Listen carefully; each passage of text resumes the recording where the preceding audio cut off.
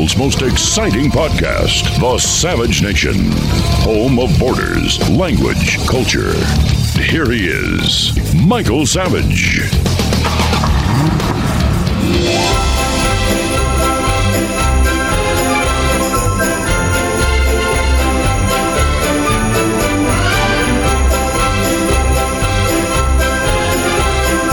What would you do if you had the microphone to inspire people? I think about the season that we're in, the season of peace and the season of love. I think of Christmas. Christianity is the religion of peace. Christianity is the true religion of peace. Islam is not a religion of peace. Christianity is the religion of peace. Christianity is the religion of peace. The religion of peace. Turn the other cheek. Do unto others as you would have them do unto you. These are messages that come from Christianity. What can you do? What can you do in an age of deceit and lies and terror? What you can do is reaffirm your own religion. Instead of letting your church become a mosque or a Unitarian meeting place or a drunk tank on Tuesday nights, you can go to church again. However hokey that sounds, however cynical you are, however hard you are, however unneeding you think you really are, you know in your heart that there's something missing in you. You know that you crave something greater. Because the human being is not a dog. The human being is not a bear. The human being is not a fly. The human being is not an eagle. We are unique creatures. And we need something different than the bear, the dog, the snake, and the eagle. What is that thing that we need? It's that thing called God. Savage. Michael Savage, a host like no other. Mom deserves the best, and there's no better place to shop for Mother's Day than Whole Foods Market. They're your destination for unbeatable savings, from premium gifts to show-stopping flowers and irresistible desserts. Start by saving 33% with Prime on all body care and candles. Then get a 15-stem bunch of tulips for just $9.99 each with Prime. Round out Mom's menu with festive rosé, irresistible berry chantilly cake, and more special treats. Come celebrate Mother's Day at Whole Foods Market. Your brain needs support, and new Ollie Brainy Chews are a delightful way to take care of your cognitive health. Made with scientifically backed ingredients like Thai ginger, L-theanine, and caffeine, Brainy Chews support healthy brain function and help you find your focus, stay chill, or get energized. Be kind to your mind and get these nootropic chews at ollie.com. That's OLLY.com. These statements have not been evaluated by the Food and Drug Administration. This product is not intended to diagnose, treat, cure, or prevent any disease.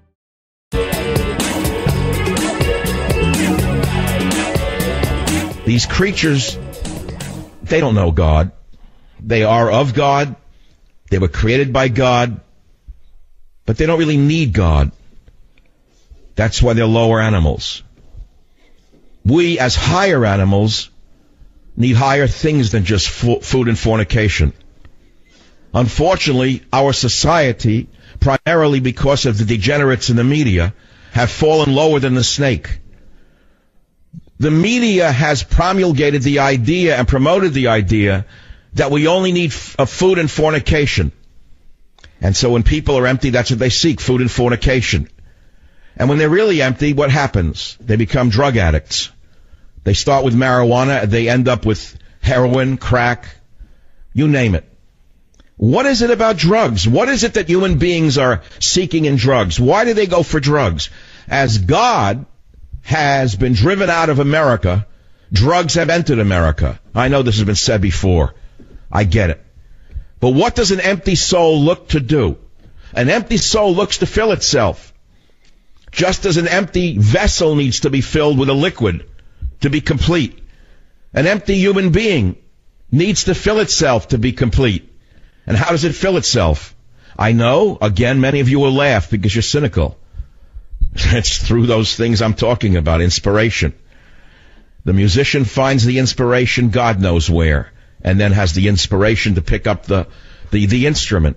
Do you think a musician can play one day without inspiration from somewhere? Unfortunately, so many musicians don't have that human inspiration that they seek, and they get it through drugs. I get that. I understand. It's true for many artists who don't understand that the greatest artists were not drug addicts. The greatest artists in the history of the world were not drug addicts.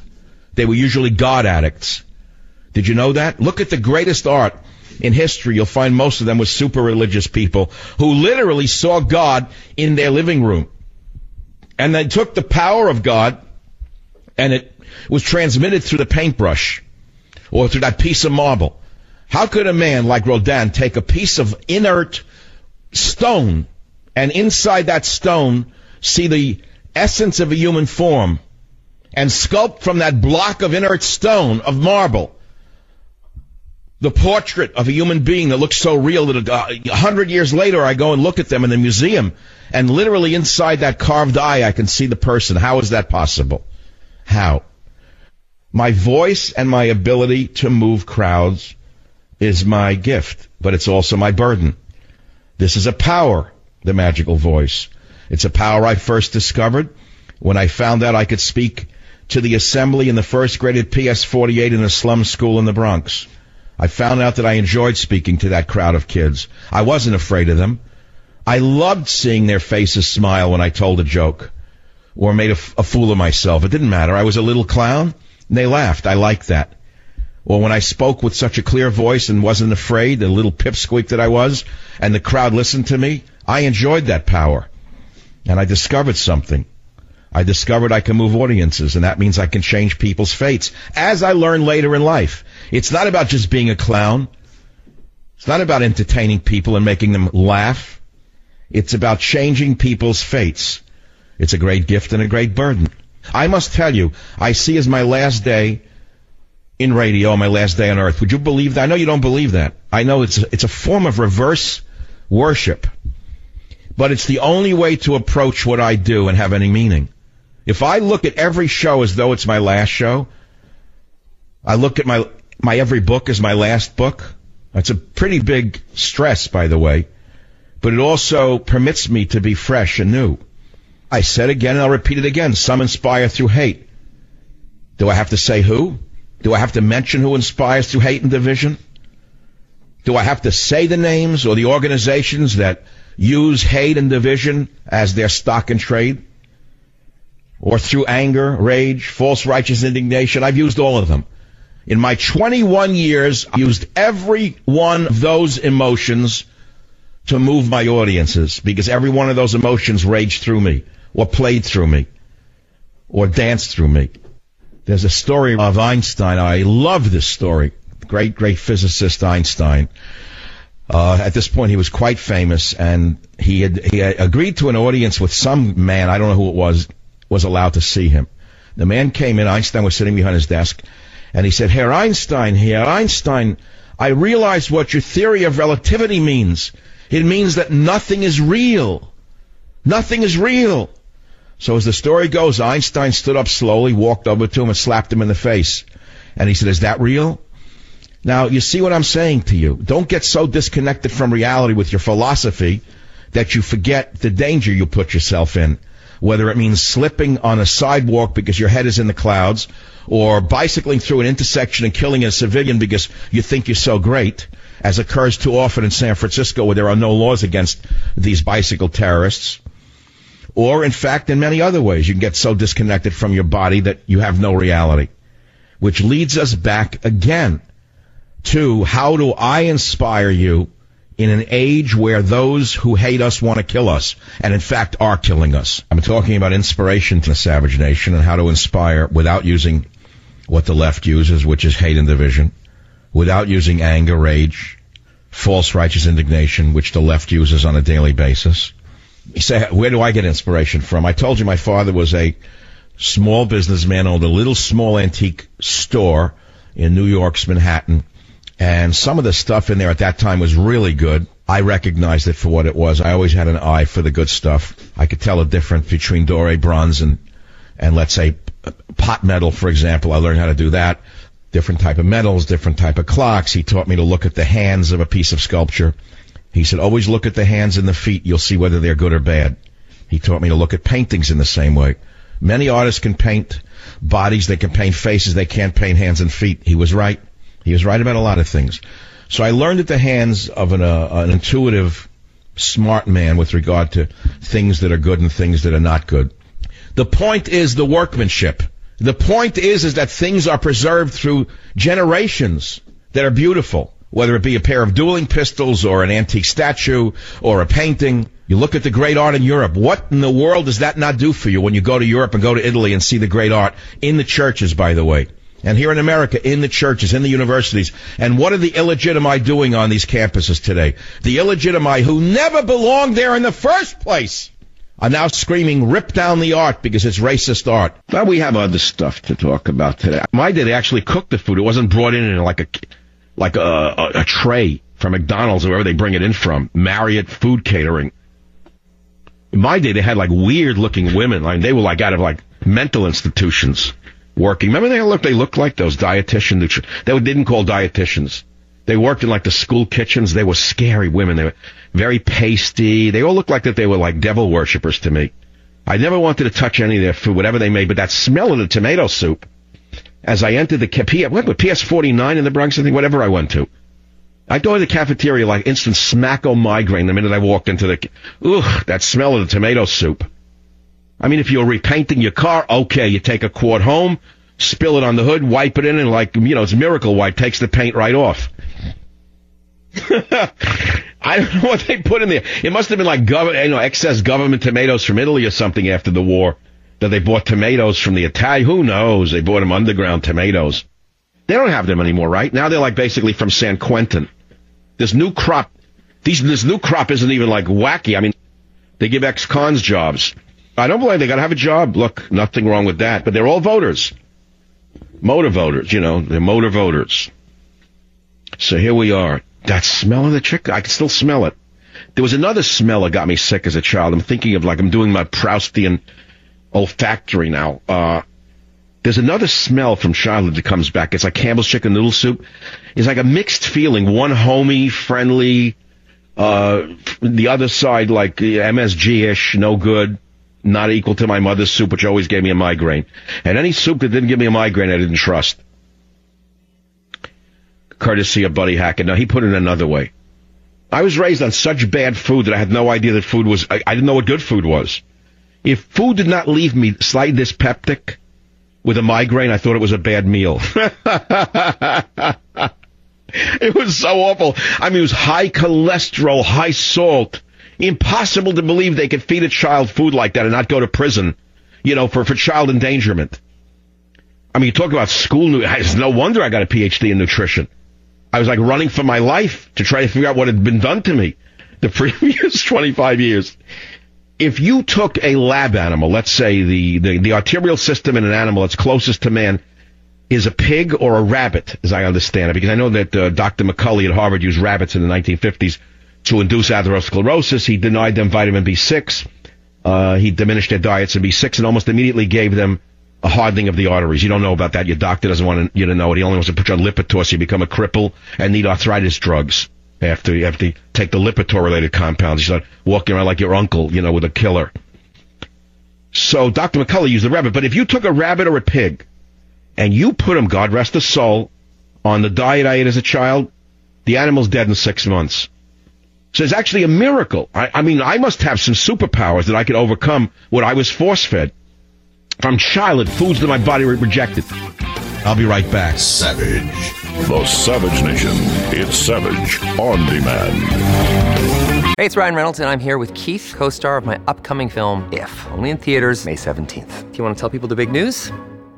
All right, I'll do it. Sign up now and you'll get unlimited for $15 a month and 6 months of Paramount Plus Essential Plan on us. MintMobile.com/switch. Upfront payment of $45 equivalent to $15 per month. Unlimited over 40 gigabytes per month. Face lower speeds. Videos at 480p. Active Mint customers by 531.24 get 6 months of Paramount Plus Essential Plan. Auto renews after 6 months. Offer ends May 31st, 2024. Separate Paramount Plus registration required. Terms and conditions apply if rated PG. You're a podcast listener, and this is a podcast ad. Reach great listeners like yourself with podcast advertising from Libsyn Ads. Choose from hundreds of top podcasts offering host endorsements, or run a reproduced ad like this one across thousands of shows to reach your target audience with Libsyn Ads. Go to libsynads.com now. That's LIBSYN ads.com.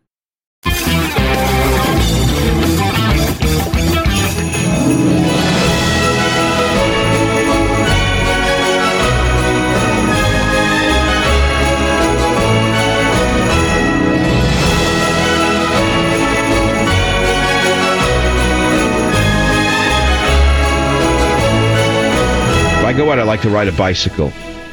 So I rode my bicycle to the mall, and I like to look at the people. Even though it's a small snapshot of suburban white middle America, it's still a snapshot of America. As a talk show host, you're basically living in your own world like a painter, truthfully, or anyone who works at home alone. If you don't see people, you can go out of your mind, you can go crazy, and you can start to distort reality. So I go to this place. I try to go once a day to one mall or another, or walk the streets of San Francisco. I got to see people, or I go nuts. So I see a woman go by with two beautiful children. They must have been a year old in the double carriage. So I stopped and I said to her, "Oh, are they twins?" I didn't even think, should I say it or not say it, because you live in an age where if you say to someone, "Are they twins?" they can call the police and say, "You're something wrong with them." He stopped me and asked me if they're twins. So I didn't even think. They were so beautiful. I stopped and I said, "Oh, are they twins?" And she said yes, and she was so happy to tell me their names, Anastasia and Joey, a boy and a girl. You know what I said to her? "You're a very lucky woman." And then as I walked on, I thought about something. When I was a kid, people would stop women with babies and admire the babies and look at them and talk about them, and the mother felt good. You know, it's very hard being a young mother. It's one of the hardest things on earth. Their bodies have changed. They other than the supermodel who gained 4 ounces after pregnancy. Most women's bodies get wrecked from pregnancy. So a woman goes through hell during pregnancy and afterwards. And believe me, we have other stuff to talk about today. We eat what we think are ethnic meals, but in fact, I am sorry to tell you, most of the ethnic meals that we're eating are not ethnic meals at all. Example, case in point, Italian food is not really Italian food that the average Italian ate, let's say, 150 years ago in Italy. The Italian diet then was quite sparse. It might have been a whole grain spaghetti or a whole grain noodle on the farm with some vegetables, with very little animal protein, and perhaps some cheese products because they didn't kill the animal. But they didn't slaughter the animal every time they ate a meal. And what you're eating is holiday meals 3 times a day, and you're getting the degenerative diseases associated with overly rich diets. It's the same with almost every other ethnic group on earth. And so you'd say Jewish food. Oh, I'm going to go to the deli and have a corned beef sandwich with a pickle. And that's not Jewish food. That is 19th century holiday Polish food. Jewish food is Yemenite food. You want to really eat Jewish food? Eat a Yemenite diet. That is the southern tip of the Arabian Peninsula. And what the Yemenites eat is what the ancient Israelites probably ate. And that's why some of us wind up with diabetes and heart attacks so young, because we're eating diets that we're not adapted to. Did you know this? Say, oh, come on, how do you know that? How do you know that? How do you know any of this stuff? Oh, well, I trust my doctor. He tells me to eat what I want and just take a Lipitor. And then if I get sick from any food, just take something to digest it, that's all. And if that doesn't work, they'll cut us open and remove something. All right, well, you can live that way if you want. You know what I'm saying? While the pig, the crow, the squid, and like creatures are forbidden by the Hebrew dietary laws, saturated fats, sucrose, and chemical additives are the unclean or forbidden foods in the etiology of internal health of rational man, I wrote. Page 138 of The Skeptical Nutritionist. I'm a genius, I really am. Boy, I was smart when I was young. That's really a good paragraph. Look at that one. Where the pig, the crow, the squid, and like creatures are forbidden by the Hebrew dietary laws, saturated fats, sucrose, and chemical additives are the unclean or forbidden in the etiology of internal health of rational man. That's really good stuff. And then I wrote, I support tradition, but urge my religious friends to eliminate dangerous components of their foods, developed and introduced long after biblical laws were written. But it's like talking to yourself. You go to a Jewish group, they're sticking they're eating Stella d'Oro, a cake in their face every 2 minutes, a sweet. They wonder why they have diabetes, and they look so bad at 50 so many. I'm serious. They've lost all concept of diet. You can't live that way. It's impossible. Some can. It is true. Some people can eat anything. I call them nutritional rogues, by the way. These are the people who you say, oh, my grandfather lived to 104. You're full of savage, because he ate everything you just said he shouldn't eat, and he drank a bottle of scotch. I said, so he's a nutritional rogue. You try it. Get back to me when you're 50. See how long you last. Right? What else did I want to tell you about? I want to read you a paragraph. Introduction, Why I Am a Skeptic. Oh, this is an interesting one. I quoted Galileo, who wrote, there is no scientific work that only one man can write. Now, that was written by Galileo in the Middle Ages. Listen to this, Al Gore, you schmuck. Al Gore, schmuck. and every other putz in the academic establishment who said that all the science is in on global warming. Schmucks, idiots. You don't even know what science means, you schmucks. Here's what Galileo wrote. Putz. There is no scientific work that only one man can write, schmuck. Galileo wrote that, but Al Gore said, all the science is in on global warming. And then the schmucks on MSNBC snickered and went, yeah. Introduction, why I'm a skeptic. Food is such a personal thing, and how anybody can dare suggest diets for others continually shocks me. And repugnant cuisine is scarcely the road to health and long life, I wrote in 1983. One more paragraph. Let's see. Oh, this is good. Now, there are fine books on becoming vegetarian. Some of my closest friends are vegetarians. That's a joke. Yet we must not seek to declare as an objective truth that the plant world holds our major key to longevity. It may be true that George Bernard Shaw, Tolstoy, Wagner, Shelley, Byron, Thoreau, and other illustrious figures were vegetable eaters, but so was Hitler. In fact, the German dictator's manic depressive mood swings and associated unexpected aggressive outbreaks might easily have been somewhat controlled with a good dose of high-quality protein and unrefined carbohydrates, and with a steady intake of a good vitamin mineral supplement on a regular basis. Better, Hitler should have gnawed on a big leg of lamb once a day and had a glass of wine. The well-known photo of Hitler and Eva Braun at Berchtesgaden with the maniac passed out in an armchair after eating lunch is not an image the hypoglycemically attuned researcher is likely to forget, I wrote. Diet and behavior vary in too many people for us to look for a simple set of rules as our salvation from too intense swings of mood. So, I mean, I wrote some nice stuff. You know, Hitler was a vegetarian and didn't drink either. And he was always starving. The book was way ahead of its time. 1981, Macmillan Publishing, out of print. I still own the copyright, so don't rip it off. I think I'll reprint it now. Strategy for Designing a Nutritional Program. It's a good book. Not for sale. Not for sale. And I want to tell you that the word food fascism, the phrase, I think I coined it on page 6. Food fascism. I was against it then. Bookstores aligned with correct diets for the unmet masses. Social engineers. You see, I was against them. And then I wrote, food fascism, like other varieties of the social disease, requires lieutenants to proselytize. Not wishing to participate in any form of totalitarianism, I wrote, I intend not to dictate a correct diet for a fictional reader. So let me read you something that I remember hearing when I was a child. He who plays his fife and eats his way will live to fife another day. Now, what does that catchy rhyme mean? He who plays his fife and eats his way will live to fife another day. Well, it means that if you eat your way, you're getting certain nutrients which are life-giving and longevity-inducing. What is whey? It's the liquid remaining after the milk has been curdled and strained and turned into cheese. There's a liquid that remains, and it's usually discarded, I believe. Now, what's in the stuff that we throw out, called whey? Well, it's rich in so many things: riboflavin, B12, magnesium, potassium, zinc, selenium. So he who plays his fife and eats his way will live to fife another day.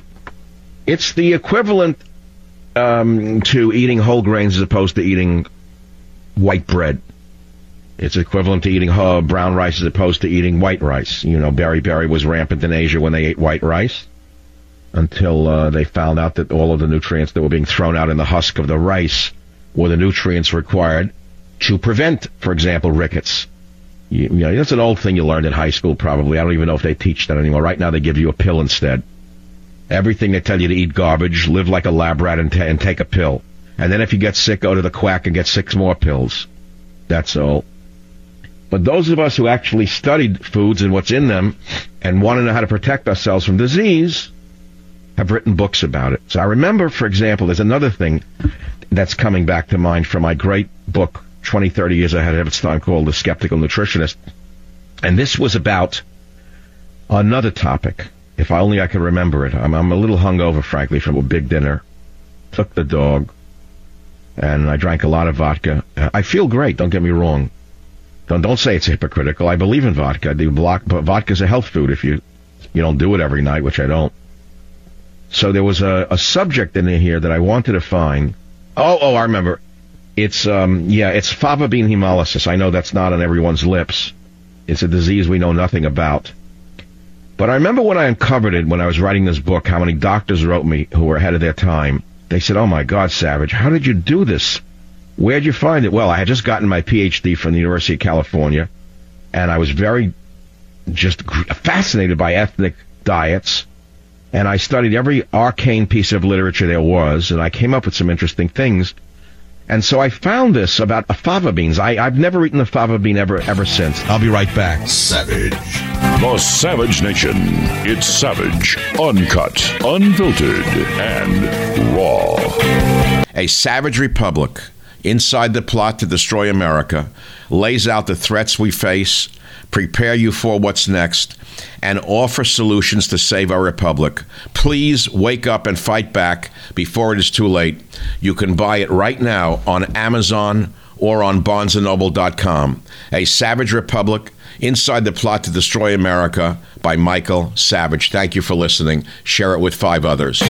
You're a podcast listener, and this is a podcast ad. Reach great listeners like yourself with podcast advertising from Libsyn Ads. Choose from hundreds of top podcasts offering host endorsements, or run a reproduced ad like this one across thousands of shows to reach your target audience with Libsyn Ads. Go to libsynads.com now. That's LIBSYN ads.com.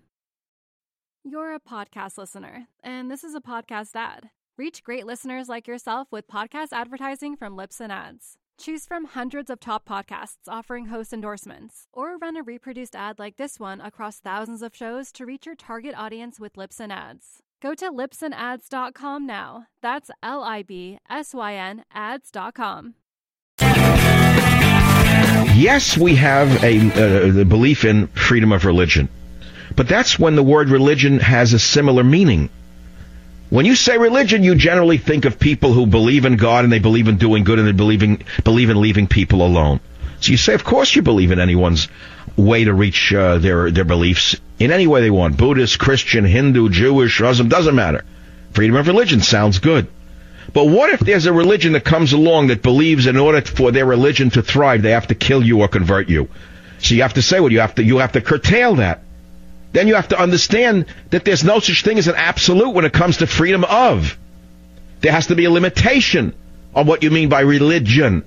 If the religion preaches goodness, we all agree it's good.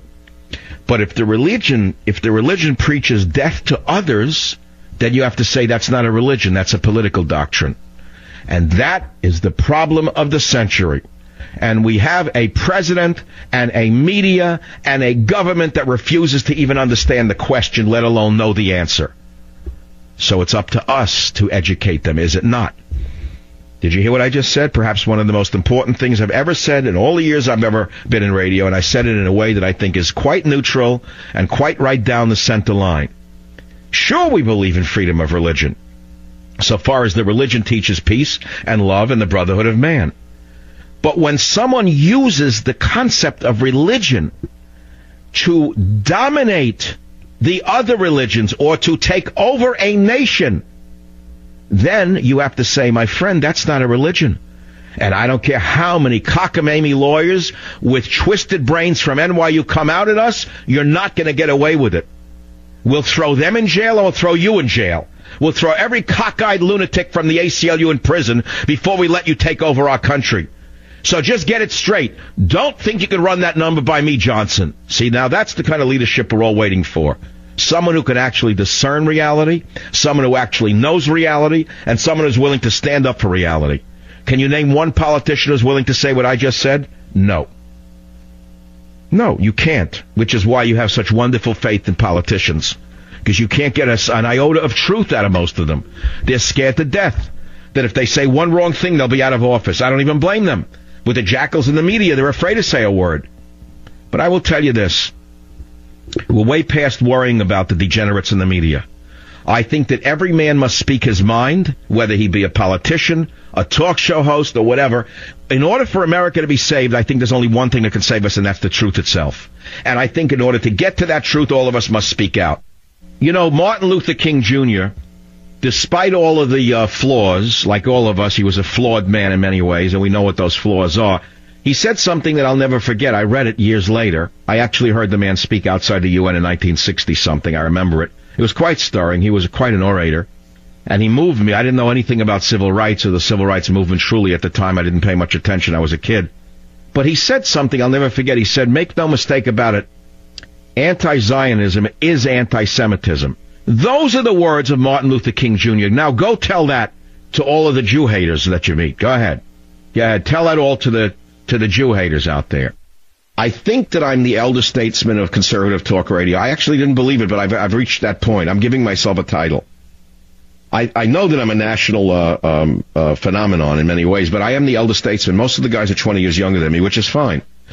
And some of them are good, but most of them don't even understand what this country has come from. They kind of read about it, but as much as I hate to admit it in a way, I've lived through it. From Eisenhower to Obama in 2 generations. From Ben Casey to Nurse Jackie in 2 generations. From mutual assured destruction to assured national destruction, 2 generations. From Evinrude to Always Rude in 2 generations. From John Wayne to Lady Gaga in 2 generations. From I Spy to I Cry in 2 generations. What else did I want to tell you about? I cooked this fish. Well, first of all, it starts with smelling the fish. I told you I had an aunt, God rest her soul, who would go into a butcher store in the summer wearing a fur coat into the freezer because she knew the butcher was a crook and that he would switch meats on her in the freezer. Remember that story about my aunt, God rest her soul? It was a hot August day up in the Catskill Mountains, Moish's Butcher Shop. I hope his descendants are not listening. And she'd pick out a steak in the cabinet in the front, the case, the best, most expensive steak. And she'd say, grind it up for me, make it chop meat. Don't worry, he'd say to her, I'll be back. And he'd go in the freezer. She always knew he went in the freezer. So sure enough, she'd bring an overcoat and go in the freezer with him because she knew he'd switch meats and give him pre-ground chuck. She was right. She wasn't paranoid. I was a butcher boy that summer. I delivered meats. He would go in the bin, whatever they picked, he put on the top shelf, and he'd come out with the he'd turn the grinder on, and nothing would go in the grinder. And then he would take the meat, he had pre-ground, the chuck meat, and he'd bring it out and show it to them with a smile. Take a look at this meat.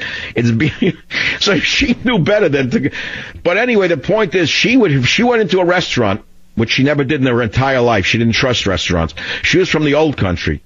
They looked down on people who ate in restaurants. Could you imagine the day and age I grew up in? They actually, I had amazing relatives. They didn't trust restaurants. They thought it was junk. What do you eat that garbage in restaurants? They assumed all food in restaurants was garbage. Only a home-cooked meal was good. They were probably right, but anyway, in those days, they didn't go to restaurants. They didn't trust them. Somehow they felt that only like dumb people who drank a lot ate in restaurants. Usually like wasps who didn't know food to begin with. They were all drunk anyway, so they fed them the worst food in like the Park Hotel on 5th Avenue. They didn't know what they were eating because they were pickled on gin or whatever. So they looked down on anyone who went to a restaurant.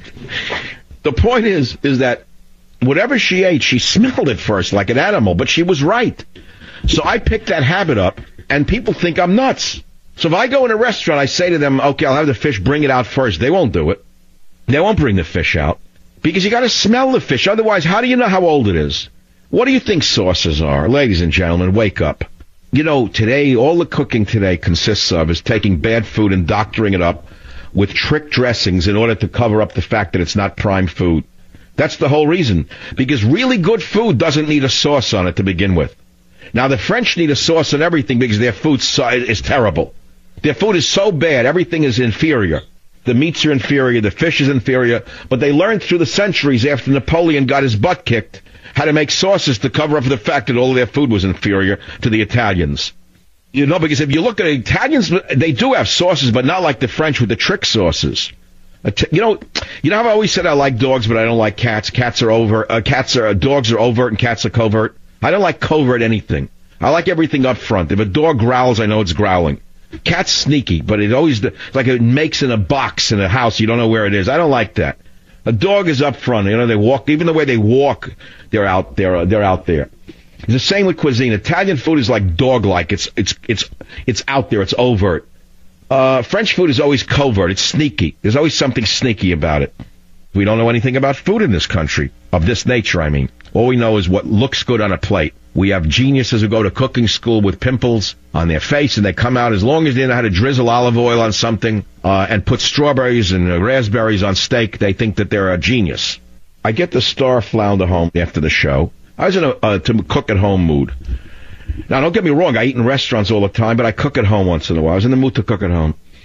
So I get the star flounder, I open the package, and you put your nose right on the fish. It smelled of the sea. It smelled like fish smelled to me. When I once lived in Marblehead, Massachusetts in the 1970s, I was researching a book, and I was living in Marblehead and commuting to the herbarium up at Harvard, the Harvard Herbarium. I remember a whole winter I spent there. And I used to get fish from the fishing boats down at the, believe it or not, right from the boats. And this is what the fish smelled like. It was that good from Monterey. So anyway, here's what you do. It's simple. It reminded me of the years I lived in Spain. How hard is it to cook a piece of fish? Not hard at all. You wash it, you dry it. You don't need salt and pepper on it. I don't know what the obsession is. I watched that chef on the air. As I said, my mother would have thrown him out of her 4-burner kitchen. And the chef says, oh, you got to put a little salt and a little pepper on it. He rolled so much salt in it, you needed a hypertension pill. What's this with the obsession? Fish already has salt in the flesh. You get oil very hot. Now, I mean very hot, but I don't mean sizzling, because the fish will burn immediately. You got to get it hot, but not burning. That means hot, but not burning. That means hot enough that when you put the flesh in there, it's going to cook immediately, not suck up the oil. And then, and I don't mean an inch thick of oil either, you're not deep frying that fish. But you need it to be deep enough that it covers the fish, but not soaks the fish. So everything has a subtlety to it. So you get the oil hot, you slide the fish fillets in there, you do 3 minutes on one side, and then you turn it over, you do 2 minutes on the other, and that's the genius, that's the cooking recipe. Now, nobody in the restaurant business will agree with me, because you don't make a living just cooking a good piece of fish in oil. You have to trick it with sauces. I'll be right back. Savage. Home of borders, language, culture. The Savage Nation. You're a podcast listener, and this is a podcast ad. Reach great listeners like yourself with podcast advertising from Libsyn Ads. Choose from hundreds of top podcasts offering host endorsements, or run a reproduced ad like this one across thousands of shows to reach your target audience with Libsyn Ads. Go to libsynads.com now. That's LIBSYN ads.com. We're living in interesting times where each man literally has to save himself. We have no authority figures to believe in. We have no government to believe in. That's why I wrote Government Zero, and it's not an infomercial. But actually, I want to talk about food instead. And that is the issue of how ethnic foods are very important, both to know what to eat and what not to eat. I'm coming up with something very, very small here. It's called fava bean hemolysis. And there are people who cannot eat fava beans because they lack the correct enzyme to break down fava beans. And what happens? The urine becomes very dark or red. Shock may develop in bad cases, and death can follow. Did you know that? This condition is caused by a lack of glucose 6-phosphate dehydrogenase. That's an enzyme that breaks down the fava bean. G6PD. You don't have G6PD if you are a Kurd, for example. People were warned that eating this type of bean could yield death. What else did I want to tell you about? Every day I wake up and say, how do I get to the other place without crossing the river? I mean, that's really life itself when you think about it. We all want to get to this place called heaven, rather. We don't want to go to the other place. How do we get to heaven without crossing the river? That's the question. So many of us try visionary experiences with drugs. We try mescaline, LSD, allegedly drugs that take us to heaven. But often the streets are littered with the exact opposite. If you look at Berkeley, California, you see people wandering around blowing bubbles who were leftovers from the 1960s. They tried to achieve visionary experiences with LSD and mescaline, and they wound up in the gutter. But if you look at religions, if you look at the great paintings of history, you will see visions of heaven. Visionary heaven, fairylands, folklore, religion are all about heaven, aren't they? Our dream for a new government in America, which will allegedly give us relief from the hell that this man has put us in, is just another dream. We want that light. We want that unnatural intensity of coloring. We want that unnatural significance of the golden age. We want the golden age. That's what we want. We want a shining to come down to us. We want significant light to shine down upon us, to come down out of the skies, out of the landscape, to bring beauty to us, in other words. So this is not new to our time. If you go back to the ancient traditions, every religion, every tradition you find this dream of the Garden of Eden. The Greco-Roman tradition, you find the Garden of the Hesperides, the Elysian Plain, the fair island of Luke, to which Achilles was translated. Now, I may mispronounce some of these places, but I know what I'm talking about. I have an amazing education and an amazing memory. Forgive me for slipping into this in the midst of this pragmatic talk about the situation that we are in and the world is in right now. But really what it comes down to is, how do we get away from hell and go back to heaven, the relative heaven of this world before the Cyclops took over the White House. It's like a Cyclops took over the White House. But every time and in every place, people were dreaming of this light-filled paradise. Islands. We all love islands. I don't. I've spent too many years in them to know that they're not paradise. Not paradise at all. In fact, if you live on an island long enough, you realize it's a prison. See, most of the things that we dream are heavenly turn out to be prisons at the end of the day. But that's a philosophical statement. And I'm not really going somewhere with this with a specific conclusion about vote for, Mac Jones or anything like that. I'm just kind of talking to the Hotel Savage. But we're talking about this magic that we all want, these magical, lovely islands in the folklore of America.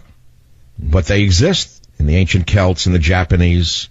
Wherever you go, there's always this magical land, the other world of the Hindus, the land that we read about in the Ramayana, which is watered by lakes and with golden lotuses. Rivers, beautiful rivers, blessed by the morning sun, adorned by golden beds of red lotus.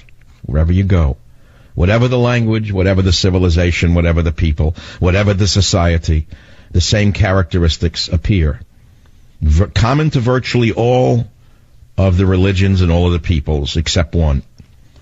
A dream of paradise without killing.